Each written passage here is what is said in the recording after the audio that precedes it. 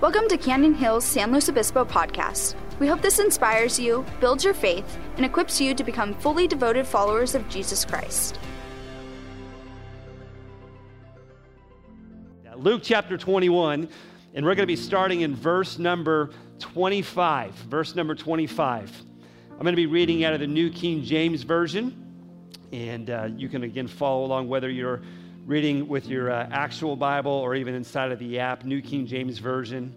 And I think this morning, as I've prayed and thought about what to share and wrestled really all week long on this one, even to the late hours of last night, I really felt this was the way that God was leading me this morning as we just begin to talk about this. But Luke chapter 21, starting in verse 25, says this: "And there will be signs in the sun, in the moon, and in the stars, and on earth distress of nations." And then it goes on to say, "with perplexity, the sea and the waves roaring, men's hearts failing them from fear and the expectations of those things which are coming on the earth. For the powers of the heavens will be shaking. And then they will see the Son of Man coming in a cloud with the power and great glory. And now when these things begin to happen, look up and lift up your heads, because your redemption draws near." As we read this passage of Scripture, it's easy to come to the conclusion that Jesus here is talking about end times, and indeed that is the truth.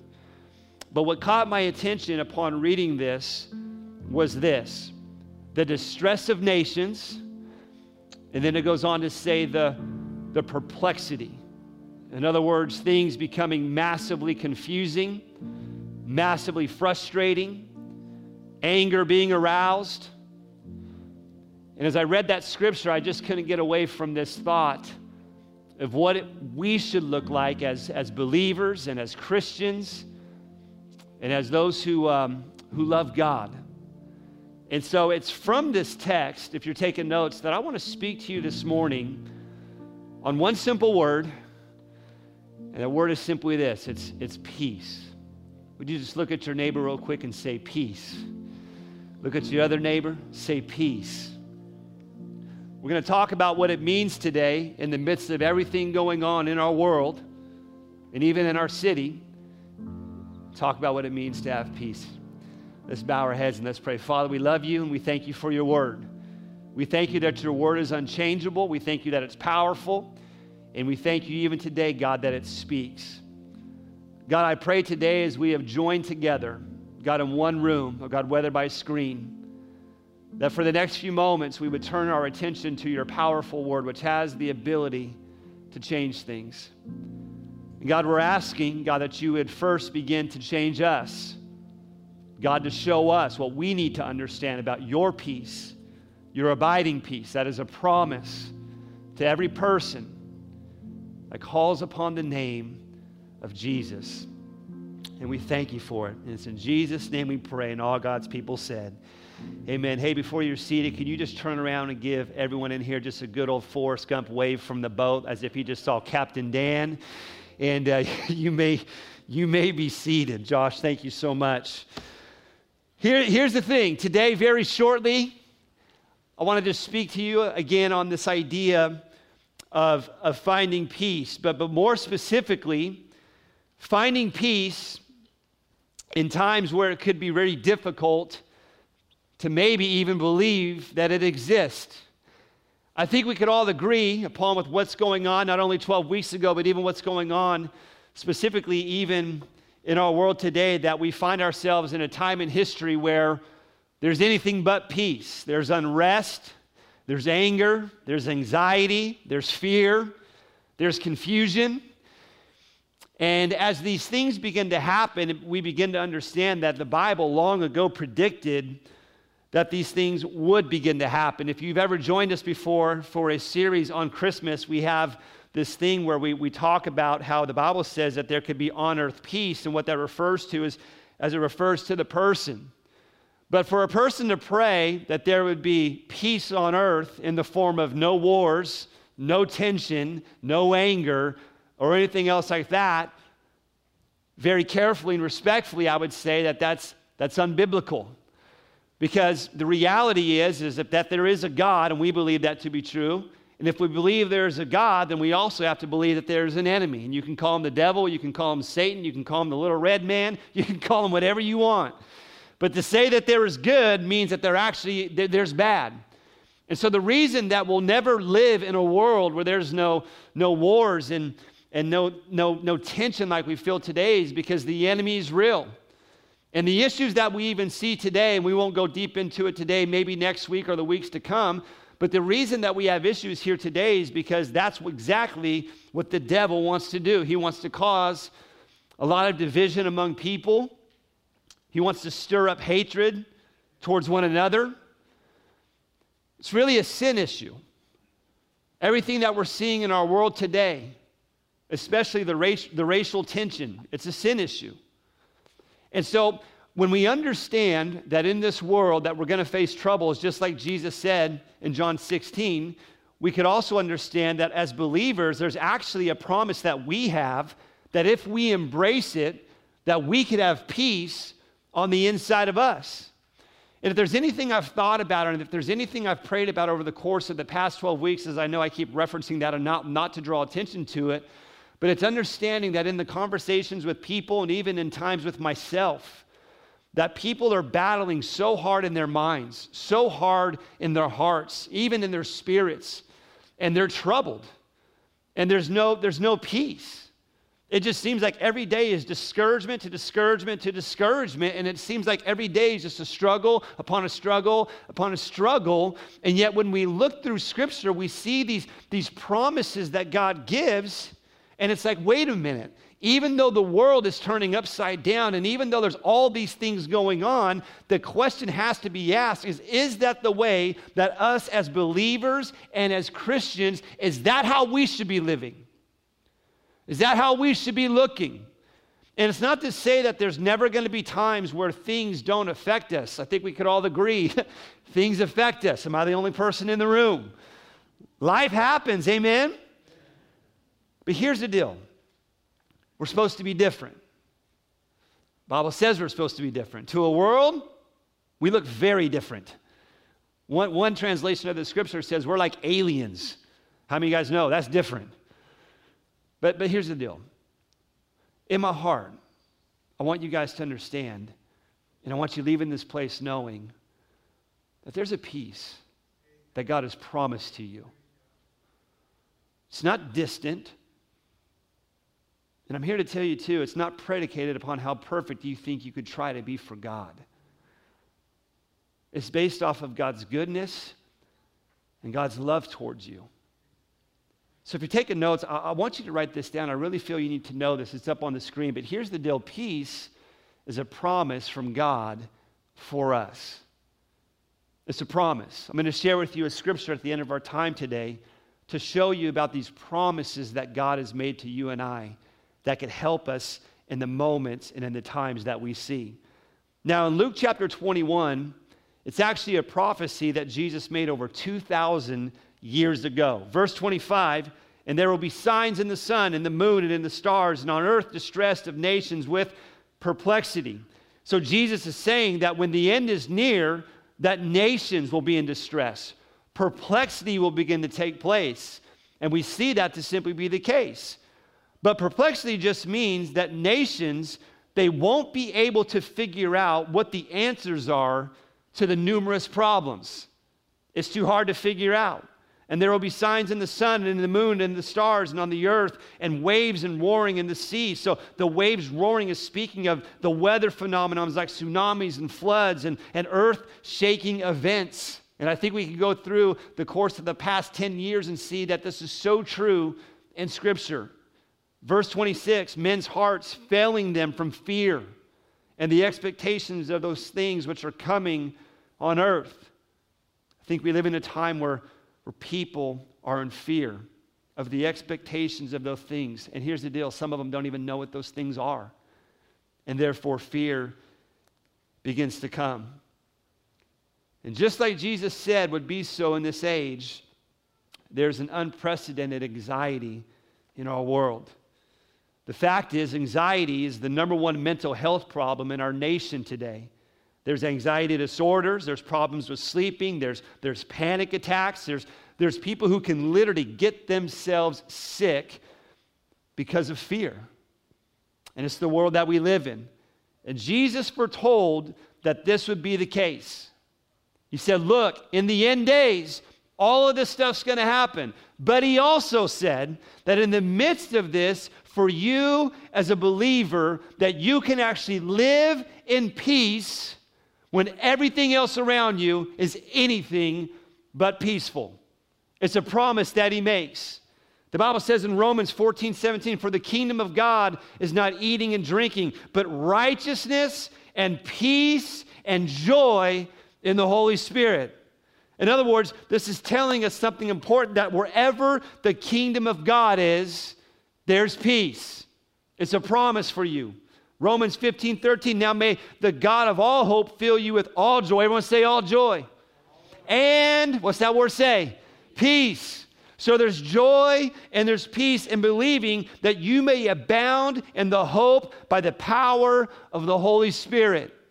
Galatians 5:22, but the fruit of the Spirit is love, joy, peace, patience, kindness, goodness, faithfulness, gentleness, self-control. But the fruit of the Spirit is love and joy and peace. In other words, it's something in my life that I've got to cultivate as the fruit of the Spirit. It's something that I've got to decide that I choose to be a person who wants the peace of God. Think of Isaiah 53:5, but he was wounded for our transgressions. He was bruised for our iniquities. The chastisement for, pause, for, the beatings that Jesus took was for, and then it says this, our peace. That's what Jesus took upon himself. You see, you need to see this today. One of the reasons that Jesus was crucified is so that you can have peace. It's a powerful thing, but it's got to be embraced.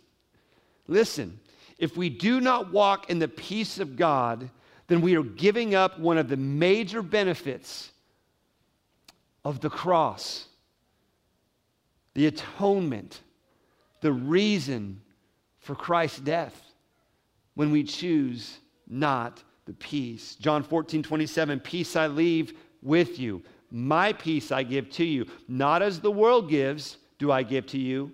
Let not your heart be troubled, neither let it be afraid. What is Jesus saying? Jesus is saying this. He says, I'm leaving, and before I come again, it's going to get challenging. The world will be filled with anxiety. People will be fearful, but I'm leaving you my peace for you that will enable you to overcome until I return. Does anybody in here just need God's peace in their life? Some of you are quiet, and that's okay. Kind of makes me feel awkward. I have to work through that. It's just my deal. Vanessa tells me all the time, she goes, you are horrible with silence. I go, I know, I don't know what to do with it. And I realize that when it's something like this, it's because you guys are thinking it through. But sometimes there's a tension that comes in the room that I can feel when you begin to hit a certain topic where you go like, hey, I think God's kind of speaking to you here.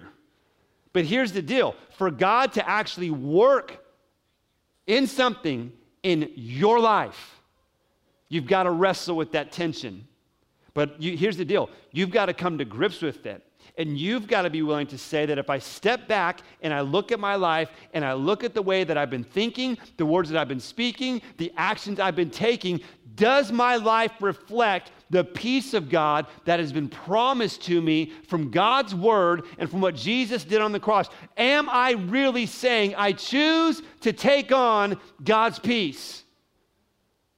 And I'm going to be transparent with you. For the past 12 weeks in my life, no, I have not. I have allowed so many things to rob me of God's peace. And I got to a place last night in my office where I just said, God, if I'm to reflect back on everything that's been for 12 weeks, I feel like I've missed the mark when it comes to your peace. I have not been patient. At times, I have not watched my words. Don't worry, I'm not like driving in my car, like saying choice words to people here and there all throughout the city. That wouldn't be good. But words of no faith, words of frustration, words of negativity. Come on, am I the only one in here today? Some of you, if you had a hanky, man, you'd be waving it up like, preach! It's like, man. Because what happens? I'll tell you what happens. Hard times, things that happen like this, reveal more about ourselves than we're willing to admit. If there's anything I've thought about, when something like this hits, what it does is it reveals the holes in my game. Like, oh, I thought I was really patient until this thing hit. And then I realized a lot of work to do. Oh, I'll just be real. Oh, I thought I knew how to love my wife the way that Christ loved the church until this thing hit. And not only did I realize it, she realized it. And she let me know about it. You know, you say those things, oh man, I can't wait to just spend the whole day with my kids. Well, then they shut down the school systems, and guess what? You get all day with your kids. And I love my boys. But dear goodness gracious. I remember Jody, she had kind of put at the beginning of this whole deal, she was kind of educating some of us parents who had to do homeschooling. And she said one of the points, and I'll never forget it, and it was hilarious, by the way, because the kids kept like running into the room, and it's the best line, this is real life. And it is real life, but she said this, she goes, you need to give yourself a break. And I was like, God bless Jody Mitchell. But then I was like, and I'm not even carrying the load, like Vanessa's carrying the load of our kids. And I love my boys, and they're back there, and they know daddy's making fun and doing all this stuff, but I'm just like, can you all just like go to your room and be like, take the volume level from here and place it way down here for more than 2 minutes at a time? Revealed some holes. Tough times revealed cracks in our character more than we're willing to admit. But it's until you begin to admit it that God can begin to address it. See, when I understand that God wants to make me better, of course he does. But it's up to me to acknowledge that. It's up to you to acknowledge and say, hey, you know what? This needs to be worked on. And guess what? Everyone look around real quick. Look around. Go to your left, go to your right, go behind. Like, no one's in front of me. That's okay. Guess what? Everybody inside of this room, we all got something. We all do. Some of us, man, we're not careful with our words. We need to be careful with our words. Just had another crazy thought. Some of you are mean on social media. Amen. Thank you. You're mean.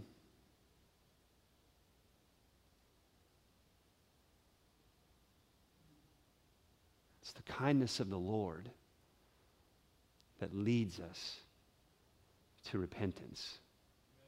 You say, well, brother, I'm just speaking the truth. I understand that. But it doesn't have a lot of love and grace to it. And it's damaging your character. And it's damaging your influence with people. And I'm not trying to be the heavy hitter today, because we don't need that. We got enough going on. But I love you enough to say that when you do that, it repulses people from wanting anything to do with God. And I just want to encourage you as a friend, as a brother in Christ, be careful. Thanks, Lord.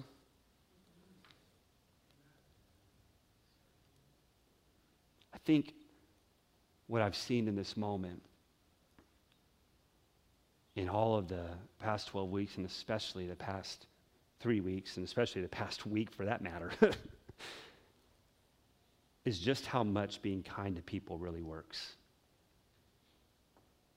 I've also seen this fruit in people's lives, that when they have the true peace of God, it just seems to flow in every other area of their life. So as we get ready to close and bring this to an end, I just want to encourage you.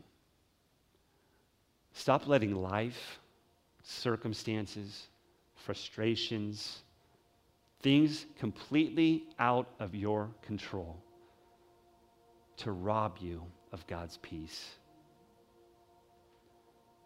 Because it is the peace of God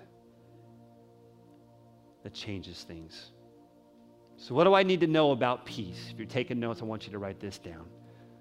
Number one, you need to know that God guides our lives with peace.